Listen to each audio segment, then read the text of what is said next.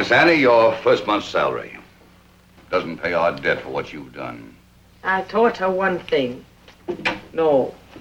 Don't do this, don't do that. That's more than all of us could do in all the years. I wanted to teach her what language is. I know without it to do nothing but obey is no gift. Obedience without understanding is a blindness too. The world is not an easy place for anyone. I don't want her just to obey. But to let her have her way in everything is a lie. To her. And obedience without understanding is blindness too, and letting your kids have their way with everything is harmful to your children and to you and to your relationship with your children. And I'm going to quote my upcoming guest, too many parents wait for their home life to be in crisis before they start to take action. And that's the hard way of doing it.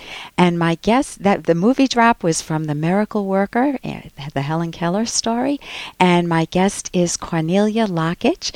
And you have your master's in education, Cornelia, and you've been a Montessori teacher for 10 years, and you now are a parenting coach. Tell me a little bit about the Montessori method. Hi, Ellen. Thank you for having me. Let's see. The Montessori method is often described as an aid to life. And what that means is that the goal of teachers and parents, too, is to help children unfold to their fullest potential, because childhood is the time when the adult that they are going to become is being created. So we want to help children to discover their strongest values, their favorite subjects, that they can make good choices, that we are there to encourage them in the ways that they feel weakest, and generally that we want to help them be the best that they can be. Now, how do Montessorians do this, and how can parents do this? Well, in schools, in Montessori schools, this is obviously a big topic, but briefly I can say that Dr. Montessori observed children at different age levels closely, and she based on her experiments and her discoveries, she designed multi-age classrooms and specially designed materials to guide them through the essential academic areas of study. And like I said, the Montessori approach is an aid to life. So you're not necessarily looking to say everyone go out and get the Montessori books. You're saying that you now use the Montessori method that you in your own parenting. Yeah. Yes, I'm definitely not advocating that parents go out and buy the specially designed Montessori educational materials to use Although at it's home. very good, and I used it.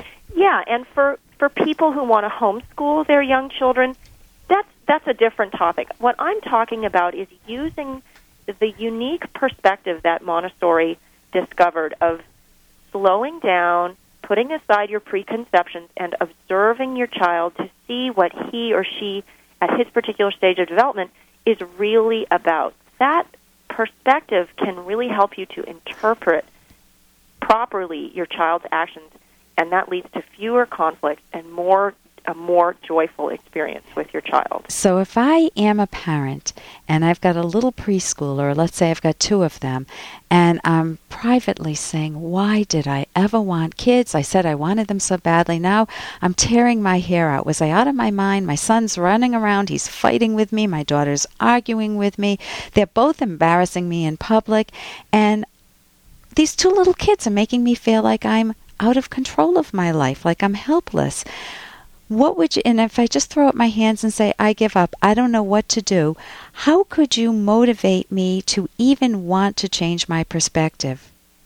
That's a really tough situation, and I think I would start by trying to bring you back to why you were motivated to have children in the first place. Because they're a lot of fun. And you know, did you picture the pride you would feel at your son's first baseball game, or your daughter's school play, or reading with your child, or sharing your love of this all or the that? time? And then I would try to show that those times of serenity and calm and pure joy really are possible, but you've got some work to do before you're going to get there. Having gone into parenting without any skills, you're going to have to do some backtracking. And it sounds from your description like I would say that the talking back and the arguing is something to tackle first and let certain other things go. You've got to get into the driver's seat and guide your children toward acceptable behavior. And that takes doing one thing at a time and sticking with it until you've seen some change. So give me an example of that. Well, for example, you would need to communicate to your young children that arguing with you is no way to talk to you. You will not respond to it. They will not get to you that way, and that they will have to come up with a different approach in order to get a. But then my daughter will just start screaming if I do that. Well, then what you're going to do is you're going to walk away, or you're going to, if it's in the car or someplace you can't walk away from, you're going to become mentally absent. You're not going to give more attention for that negative behavior. You're going to show with your body language, your facial expression, and your actions that you are absolutely not available when she yells or screams or he argues with you. And then, in addition to that, now this is the key, and that is that when they speak politely or in a regular voice, you're going to let them both know with all your love and all your attention how wonderful it is for you to hear their sweet words.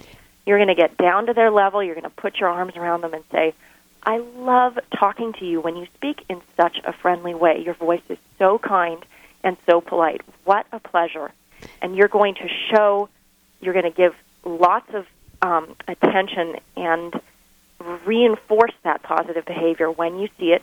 And when you get the old stuff, the negative stuff, the stuff you can't live with anymore, you're going to turn off, basically. So you catch your child, or both children, doing something right. That's a key parenting skill, where you catch them in the behavior that you want to encourage, and you help them see that potential within themselves of resolving conflicts well when they do that.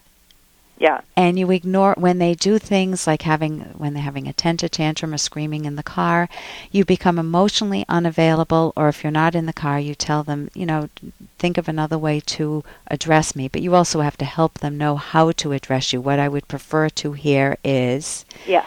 And what I would prefer to hear is, Mommy, I'm really angry. It's not fair that you gave Susie more cake than me.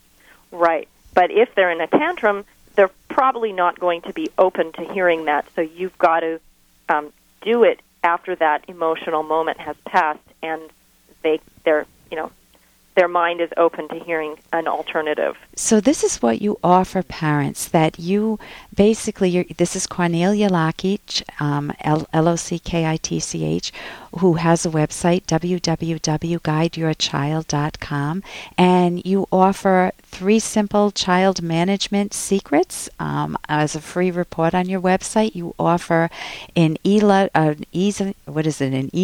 letter, or an e-zine, an e-newsletter. That's right. You get my special report when you sign up for my biweekly e-newsletter, and that's just my way to offer free communication and tips to parents about my Guide Your Child method. About what you do. And you also give parenting talks. And thank you so much for joining us today, Cornelia. You're so welcome. Thank you, Ellen.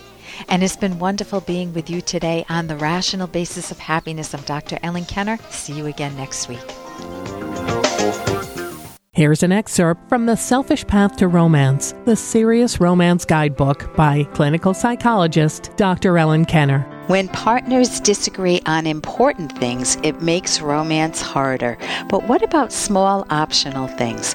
Let's say your partner was brought up in a poor home and hates to see the water running in the shower for more than 5 minutes. Or you like the bed made every day and your partner thinks it's not a big deal. These are examples of differences that all couples encounter. It's rational to make a compromise on such things without either partner being a martyr. For example, your partner might grasp that you are now financially better off and that it's okay to take a longer shower. Your partner may choose to make the bed, or you may agree to make the bed together. Or you can decide that it's not a big deal whether it's made at all. You can download Chapter 1 for free by going to drkenner.com. And you can buy The Selfish Path to Romance at amazon.com.